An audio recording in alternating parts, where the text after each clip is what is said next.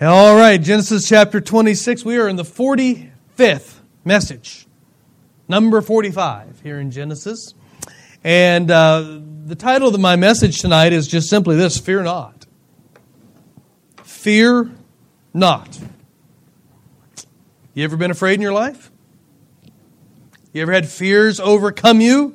You ever wake up in the middle of the night with anxiety attacks about something and just like fear grips you of what on earth are we going to do? You ever done that? Yeah.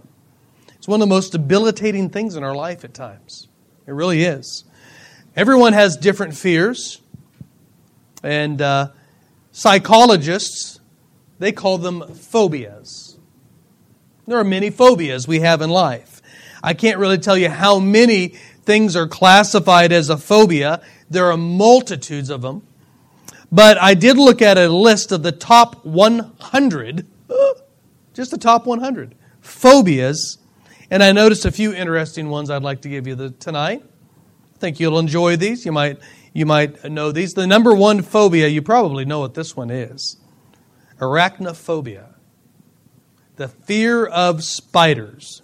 Amen. That thing can be microscopic, and let me tell you, if it gets close to me, it will not have the guts to do it again.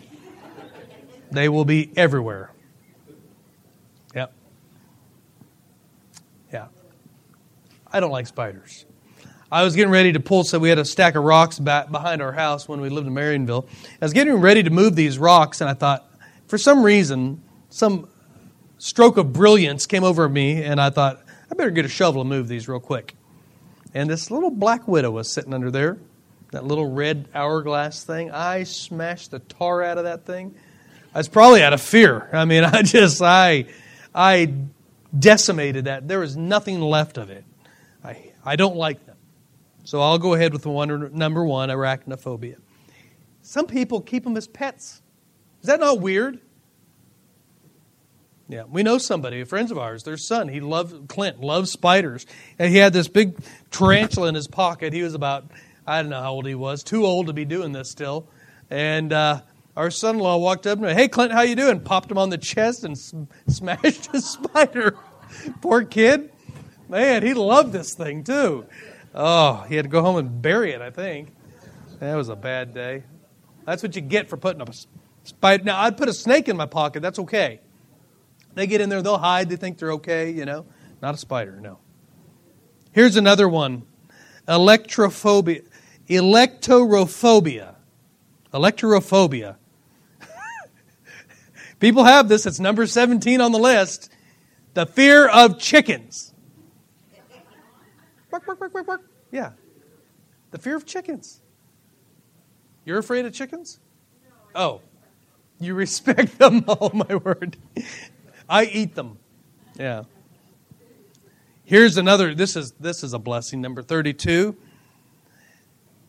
Ailurophobia. I don't know if I'm pronouncing them right. It doesn't matter. Ailurophobia is the fear of cats.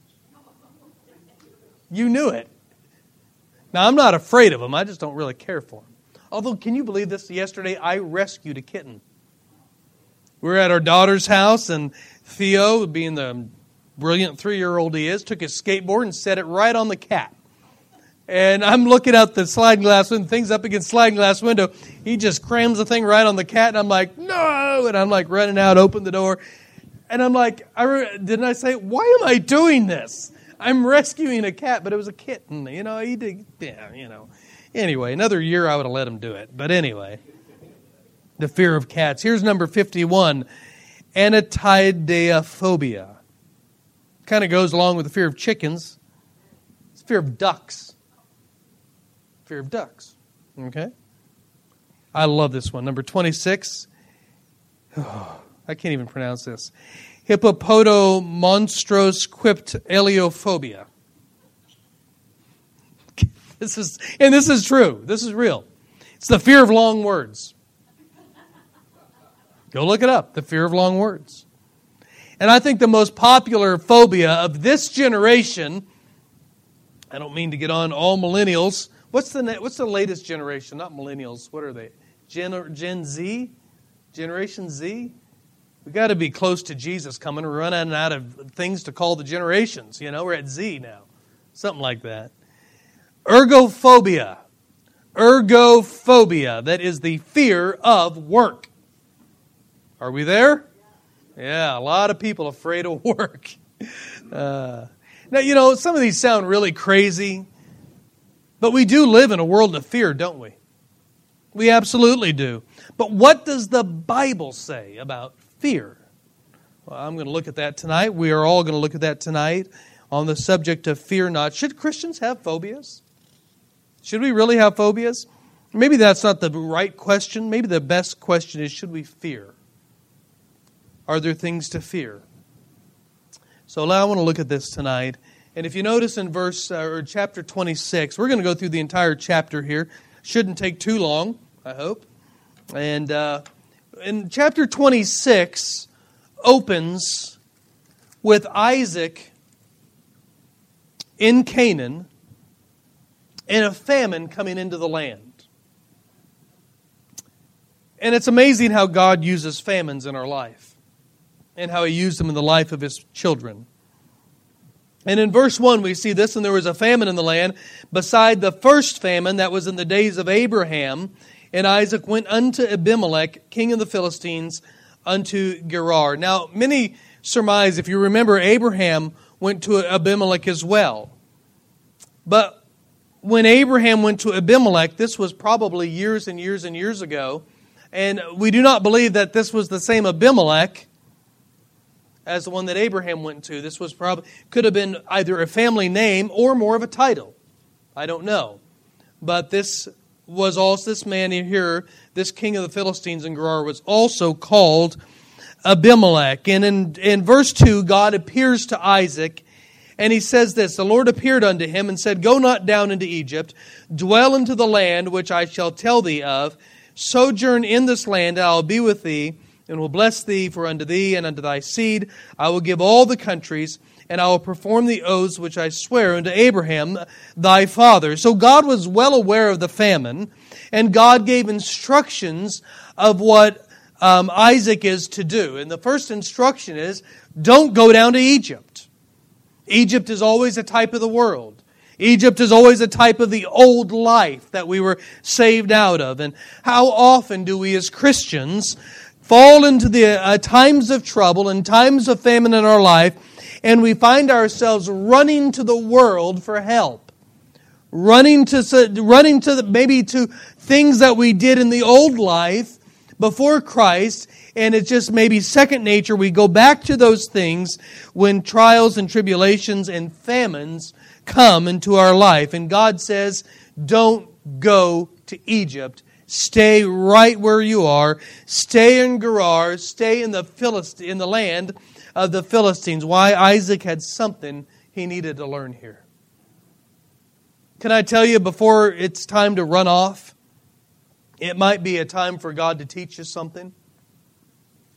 Don't be so quick to move.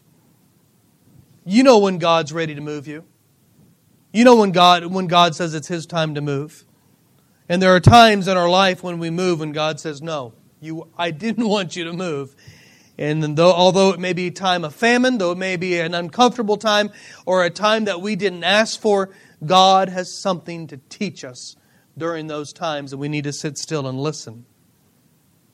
So He tells them to stay in Gerar. And then number 3, God ends up establishing His covenant with Isaac. Look at verses 3 through 5. He tells them to sojourn in the land, and I will be with thee. This is a promise. Listen, look at the rest of the promises. I will bless thee, for unto thee and unto thy seed I will give unto these countries, and will perform the oaths which I swear unto Abraham thy father.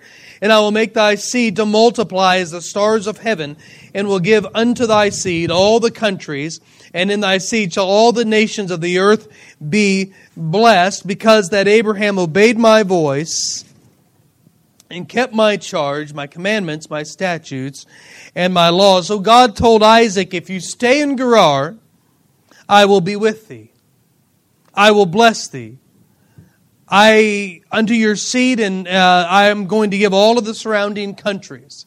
I will perform the oath that I swear unto Abraham your father. I will do it. I'll make your seed, well, notice this, singular. Same thing he said to Abraham, singular seed, unto thy seed. What is that seed? It was going to be the Messiah that was coming. He said, unto thy seed to multiply as the stars of heaven. I'm going to give unto thy seed all of the surrounding countries, and in thy seed all of the nations of the world are going to be blessed. Notice this. God tells Isaac what he's going to do, but notice also in verse 5, God brings up Abraham. I think this is quite interesting. This covenant with Isaac is possible. Let's not miss this. It's possible because of the obedience of his father Abraham. Isaac is enjoying the promises of God because of Abraham. Because Abraham obeyed God. Are you following this? Do you know that we have promises because of the obedience of somebody before us as well? You see where this is going? In John 4:34, Jesus saith unto them, my meat is to do the will of him that sent me. In John 6:38, Jesus said, for I came down from heaven not to do my will, but the will of him that sent me. In Matthew 26:42, Jesus was praying in the garden, if you remember, and he went away, the Bible says the second time, and he prayed saying, O Father, if this cup may not pass away from me, except I drink it, thy will be done. And at the baptism of John, they're at Jesus. John had came to Jesus and said, I have need to be baptized. And John said, I have need to be baptized of thee. And Jesus says, no, we must fulfill all righteousness. And John baptized Jesus. And as Jesus was standing in the water there after being baptized, the Bible says that the Father who was in heaven spoke, and the Holy Spirit of God was descending, and Jesus was in the water. For those Trinity rejectors, it's called the Godhead. Evident right there at the baptism of Jesus. The Father was speaking, the Spirit was descending, Jesus was in the water. And you know what the voice of the Father said? This is my beloved Son, who I am well pleased. Hear ye him. And the Father said, you're going to listen to him. I told a man yesterday we went to visit. Salvation through the Old Testament and the New Testament has not changed. It has always been obedience to the voice of God in every dispensation. And here the Father says, I'm so pleased with Jesus. Listen to what He says. And what did He say? To Nicodemus, you must be born again. You must be born again. Matthew 17:5, while He yet spake, behold, a bright cloud overshadowed them, and behold, a voice out of the cloud which said, this is my beloved Son, in whom I am well pleased. Hear ye Him. Do you realize Jesus accomplished the will of the Father? And all of the promises that we have tonight are because of and in Jesus Christ.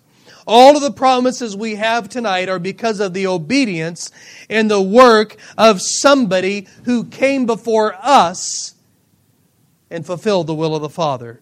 And the only one who could have fulfilled it because He was very God. Was He not? Are you awake tonight? Are you alive? Hello? Is that a good amen? Jesus is God. That's a great amen right there. Do you know the cults deny that? Do you know that is a sticking point of every cult on this planet? They reject the deity of Jesus Christ. You know what the Father said in Hebrews 1?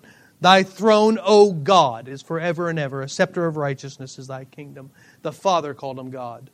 We can go on and on through the Word of God.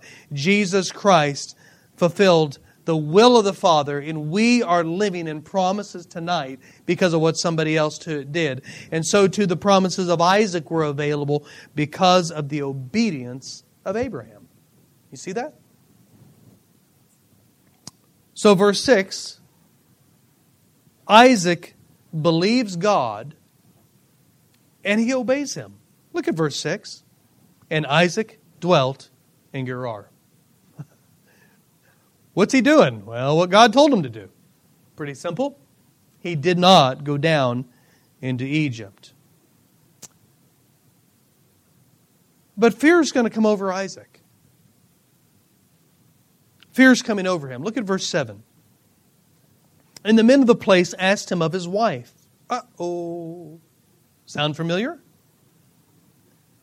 Abraham marries a looker, and so does Isaac. Look what it says here. And he said, she is my sister. For he feared to say, she is my wife, lest, said he, the men of the place should kill me for Rebekah, because she was, the Bible puts it so nicely, fair to look upon. She was an attractive woman. So attractive that Isaac was afraid he was going to get killed and somebody else was going to take his wife. So he tells her, just tell him, you're my sister. I wonder if he came up with this all on his own, or if sitting around the home place, he heard the stories of Abraham, his father, and Rebekah, and Sarah, not Rebekah, and Sarah. And maybe they heard about this. Maybe it came to his mind. Oh, maybe it was just second nature. Maybe it was DNA. I don't know. But he has fear, and like his father Abraham, he was so afraid of the people he was living with that he concocted this lie to keep him safe from harm. Notice here now what fear produces. Look at this. Fear disregards truth. God already made promises to Isaac here. And fear disregarded all of the promises that God had made. Fear focuses upon self. Do you notice when fear comes into your life, you become so self-absorbed that nothing else matters? Nobody else's needs matter. Nobody else's problem. It's all about you. Not how it affects anybody around you, but how it affects me and me alone. And so this fear in Isaac's life turned his focus upon himself. I might die. Rebekah, okay, she'll be fine if some other guy comes and takes her away and marries her, but I might die. It turned totally inward. But notice what else fear produces. It produces sin. Isaac lied. He concocted a story, and he ended up not just saying a lie, he ended up living a lie. And they lived that lie for a while. And fear also produces a remedy in human, a remedy of human reasoning. Let me say it that way. Isaac never asked God what to do. Wait a minute. God told him to stay there, and He gave him promises. So let's use the analytical deductive reasoning here. If God told me to stay in this place, and He gave me promises that would be a blessing to nations after me, and Rebekah and I do not have, they have a. I'm trying to think when they have the kid. When the kids come in place here, did I miss them? We already got kids. But the promises are made here. And he needs a lineage here for the promises. Deductive reasoning comes to tell us we're okay. Everything's going to be fine. God will figure this out. God will deal with this. But He doesn't do that. And His remedy is purely human reasoning. And it is amazing in my life, and I believe in your life, how the normal reaction to fear in our life is to turn away from God and to turn to something tangible. Something we can see. You see what we do? We leave the faith life and we go back to the sight life. We leave what we get saved into and we go back to what we got saved out of. And we see this all through our life. Finances become a trouble. And we turn to credit cards. I'm not pulling a Dave Ramsey on here and telling you all credit cards are evil. I think there's a wonderful benefit to not having any credit cards. But there are those people out there that they're fine with them. The problem is when fear comes in your life and you're in a place of famine, where do you turn? That's the issue.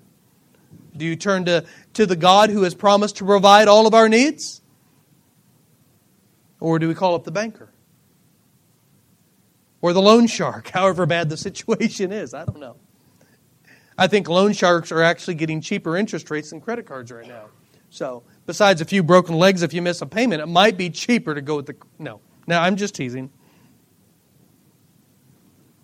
What about when the fear comes? When your children begin to walk away from God.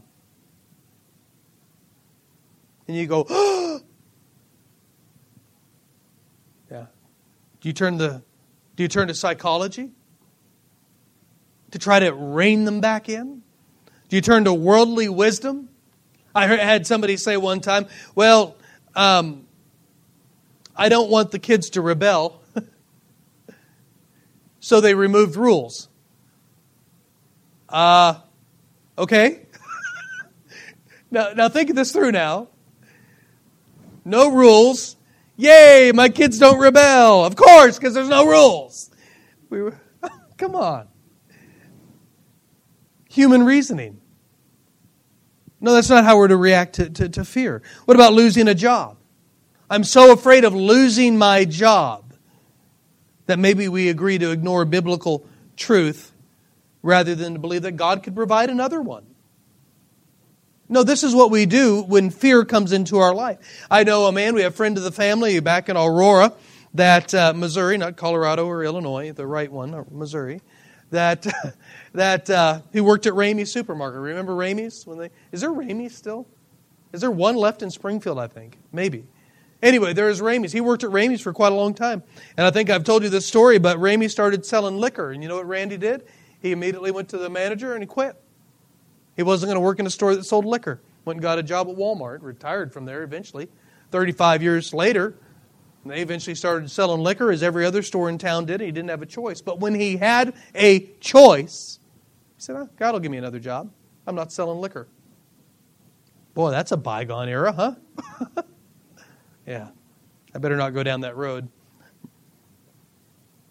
Right. What's your reaction to fear?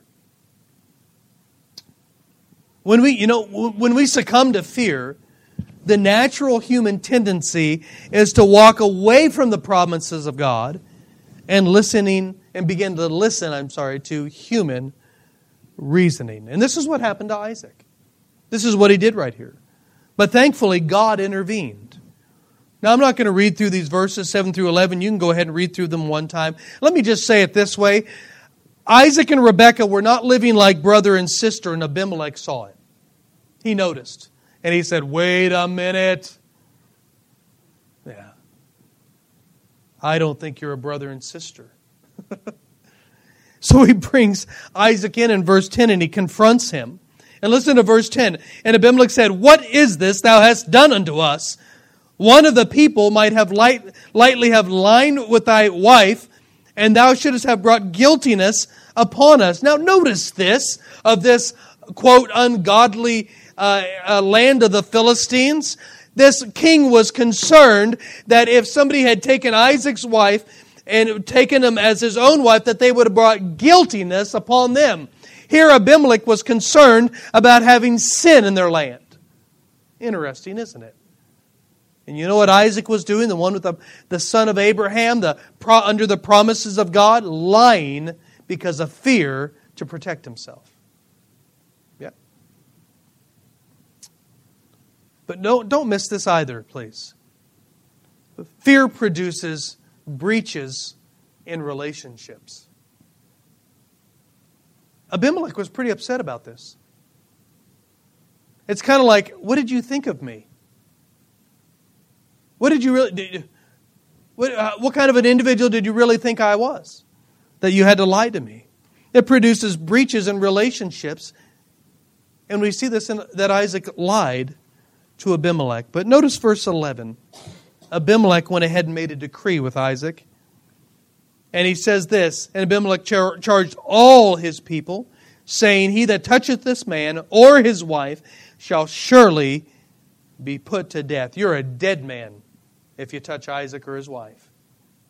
Boy, I wonder if Isaac wished that he had done that from the beginning. It would have made life a little easier, a little less fear, right? No, remember, God's teaching Isaac something here. This is the valley that God has left him in. This is a famine that God has left Isaac here and told him to stay here. So Abimelech makes the decree, and then in verses 18 through 22, Isaac begins digging the wells that his father Abraham had dug in the past. Were filled up. That's a whole other message. I don't know if we'll even deal with that. But in verse 23, God meets Isaac at Beersheba. Look at verse 23. And when he went up from thence to Beersheba, and the Lord appeared unto him the same night,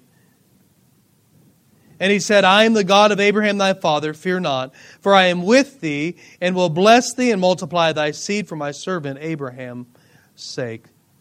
Did you see what God opened with here in verse 23? I don't know how much time Isaac had spent here after this whole incident, digging wells, right? I don't know how long he spent here, but eventually God came to him. You ever had that in your life? Get into an area of sin, and it's dealt with. And then maybe months or years later, hopefully months, God comes to you about it, and He makes you deal with it. You remember that? You ever have those times? Oh my, I remember one time on visitation. I think I may have told this. But I was going through an apartment complex. They had been at the church before. They had visited the church up in Springfield. And I knocked on the door, and I could hear them in there. I knew they were there. They would not come to the door. And I'm looking at this card, and in my righteous, quote, righteous indignation, I thought, you know what? They've had their chance. Knock the dust off the shoes, and here we go, right? And I left. I didn't put anything on the door or anything. I just left. Felt pretty good about myself, too. I was righteously angry. Yeah. That Monday, I was in my shop working, and God came to me. And I began thinking of that. I was thinking of it. I was actually kind of like, oh, yeah. Uh-huh. I told them. You know what God said to me while I was sitting there? How long did I pursue you? Yeah, I had to think about that one for a while. You know what else I believe what the Holy Spirit told me that day? Who are you to decide when I stop drawing someone? Yeah. No, God dealt with me that Monday while I was minding my business, quite pleased with myself, with my righteous indignation, working away, and God came. He does that, doesn't He? And this is what He's doing here with Isaac. Right here. He's going to deal with Isaac on a one-on-one basis. Why? Because he has a relationship with the living God, as do you and I. God will deal with you, and He deals with me as well. But He's dealing with Isaac here. And the first thing that He opens with, notice this, I am the God of thy father Abraham. I'm God. That's what He opens with. You're talking to the head.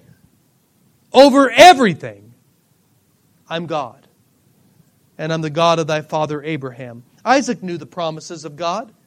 God even told him the promises that He made with him.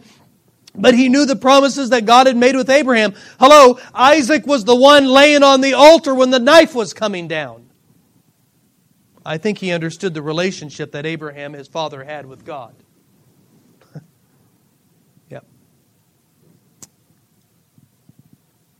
And look what God follows that with. I'm the God of thy father Abraham. Isaac, you know my promises. And I've even made promises to you. And look what He says. Fear not. Fear not. Why? He follows it up. For I'm with thee. I will bless thee. I will multiply thy seed. I will do it for Abraham.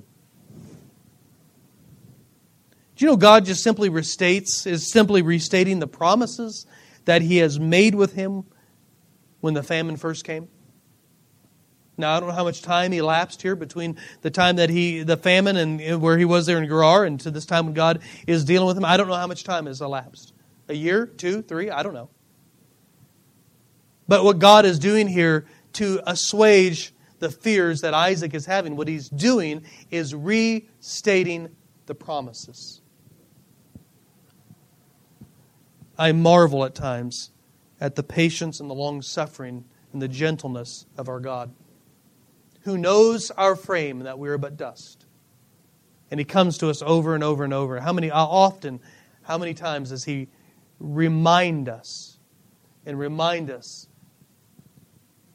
of who He is and His promises to us. He's so patient with us. And He tells Isaac, don't fear. Now turn your attention again to the last line of verse 24. He says, fear not, Isaac, I'm with thee, I'll bless thee, I'll multiply thy seed. I tell you, I got excited over this. He says, and multiply thy seed, look at this, for my servant Abraham's sake. For thy servant Abraham's sake. Now, I really don't want us to miss this. The original covenant was with Abraham. God is solidifying here with Isaac how sure His promises are, how unchangeable His promises are, and that they are set in stone. He has spoken them. There's nothing you can do about them. And He does that by saying this, I will multiply thy seed for my servant Abraham's sake. Not for your sake, Isaac, for Abraham's sake. Why is that good news? Well, that's great news because the covenant was made with Abraham, and Abraham is now dead. He's off the scene. You say, why is that good news? Because now there's nothing that Abraham can do to mess up the covenant. The covenant was with Abraham. He's gone. He's not living in a human body that can mess it all up anywhere. It's settled.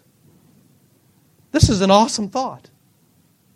The covenant with Isaac, watch this, is secure in Abraham, who is dead and can do nothing to void the contract. But even greater than that, there's nothing that Abraham can do to mess it up. There was nothing he could do to mess it up anyway. You know why? Because you remember that the original contract was made between what? The smoking furnace and the burning lamp? God the Father and God the Son made the contract. There's nothing Abraham could do to mess it up anyway. But beyond this, it is set in stone. And the only thing that Isaac can do at this point, right here, the only thing that Isaac can do is to reject the contract that's already in force. That's all he can do. This contract is set. Listen, here's what God said. Let me say it this way. Isaac, there is absolutely nothing to fear. The promise is settled. No reason to fear at all. Wait, do you realize this is what Jesus did for us? This is what Jesus did. He fulfilled the will of the Father. We just looked at this a little bit ago. We see it again. I love it when people say Jesus isn't in the Old Testament. Oh my goodness. He's the Word of God. He's all through it. But Jesus fulfilled the will of the Father. His blood was accepted and applied at the mercy seat. His blood is eternal, which makes His covenant eternal. He has lived and died and risen again, and there is nothing Jesus could do or would do to make the contract void. And watch this. Now all of our promises are in Christ, and the only thing that we can do right now is just reject them. But there's nothing we can do to alter the covenant of God. So let me ask you this. What on earth is there to fear? Nothing. Nothing at all for the child of God. Nothing at all. And this is what God is telling Isaac right here. When he finally comes to him, when he finally deals with him, he says, Isaac, I made a covenant with your father Abraham. He's off the scene. There's nothing that can be done about it. It is secure and set. There's nothing to fear. I will bless you. I will be with you. You're going to be a blessing, and your seed is going to be a blessing to all the nations. Why are you afraid? What can man do unto us? Kill us? Ouch. To be absent from the body is to be present with the Lord. And so shall we ever be with the Lord. What can they really do? Nothing. So God deals with Isaac, and look at verse 25. Isaac builds an altar. And he built an altar there and called upon the name of the Lord and pitched his tent there. And there Isaac's servants digged a well. How many remember this phrase right here? And called upon the name of the Lord. Remember that in our study in Genesis, back in Genesis 12 and 13? Back in Genesis 12, beginning when Abraham was called out of Haran, and he came out from his father's house. And at this point, Abraham was sought by God. God sought out Abraham. Abraham responded. You know, the Bible says, we know that the eyes of the Lord seek to and fro upon the earth for man, that he could show himself mighty. I have wondered how many others beside Abraham did God approach that didn't respond with faith like Abraham? I don't know. Maybe God spent 100 years approaching man after man after man after man that would not respond. And He came to Abraham, and Abraham responded and believed Him. Abraham believed God, was counted unto for righteousness. He responded to God. God sought Abraham first. And God came to Abraham at Sychem in chapter 12. But it was at the altar of Bethel where it is said this phrase, that Abraham called upon the name of the Lord. So what did that mean? Do you remember? I had to look it up. I didn't remember. I preached it. I forgot what I preached this morning, so don't worry about it. God sought Abraham at Sychem, but Abraham began to seek God at Bethel. God wanted Abraham, but Bethel is where Abraham wanted God. The same phrase is used here of Isaac at Beersheba. God has been pursuing Isaac.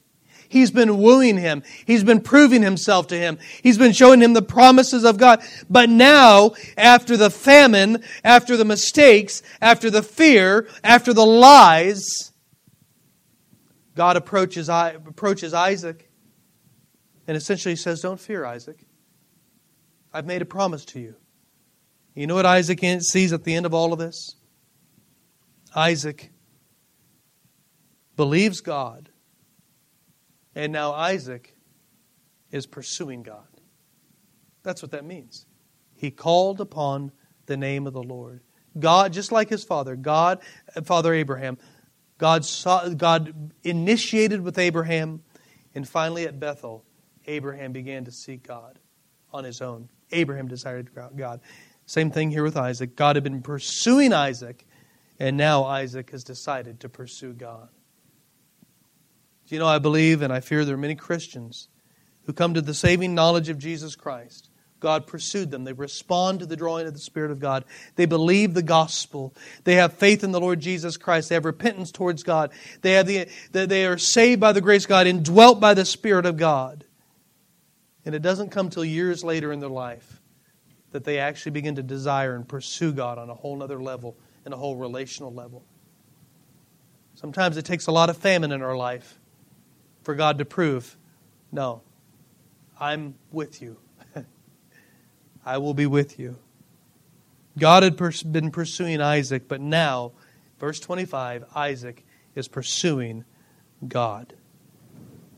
So what's the conclusion of all of this? Why was Isaac able to pursue God?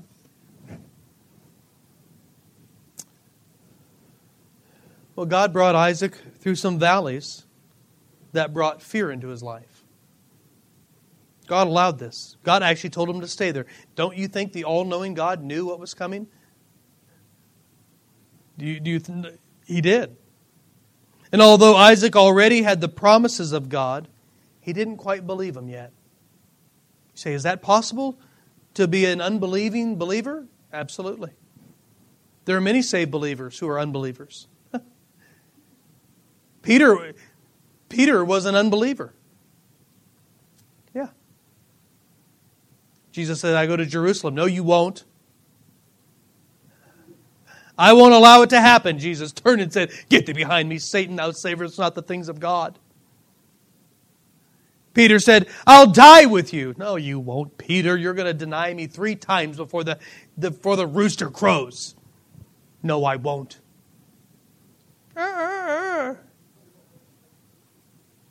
And the Bible says he turned and he looked at Jesus. And Jesus looked at him. And he went out and wept bitterly. You know one of the next things we read of Peter? He's preaching at Pentecost and 3,000 souls get saved. What happened in Peter's life? He finally believed God. Oh, don't get too excited at Peter. We struggle with the same thing. Being saved unbelievers in many aspects of our life. And although Isaac already had the promises of God, he didn't quite believe them yet. And it was through the near disaster brought on by fear that Isaac once again was brought face to face with the faithfulness of God. Yeah. You know what it did when he was brought back again by the patience and the loving care of God to God's faithfulness? You know what it did? It caused him now to desire God and to pursue Him. Yeah.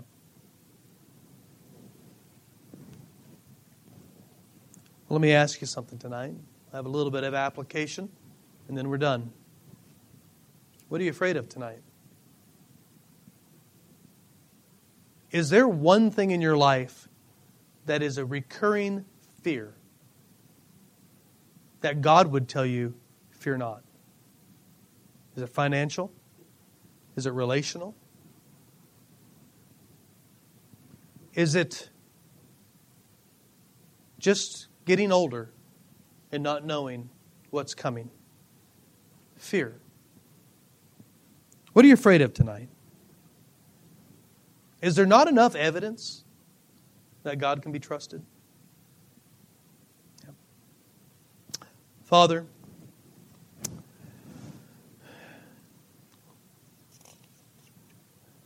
once again, your word amazes me of its ability to hone right in at the root of problems, expose them, and give us the answer and the remedy. I just talked with you earlier this afternoon about this very subject of fear in my own life. While reading over this chapter and even looking with introspect within my own heart and life, the fears that are so readily visible and active in my life. And how you reminded me as well to fear not. So, Father, I'm asking you tonight that you'd work in the hearts of your people. And if there is anybody in here, if there's anyone here tonight that is struggling with some fears in their life, God, that they would return to you once again tonight and just nail it down that they're going to trust you. You're aware of everything going on. You can be trusted. And there's absolutely no reason whatsoever to fear. We thank you in Jesus' name. Amen. Why don't you stand tonight if you would.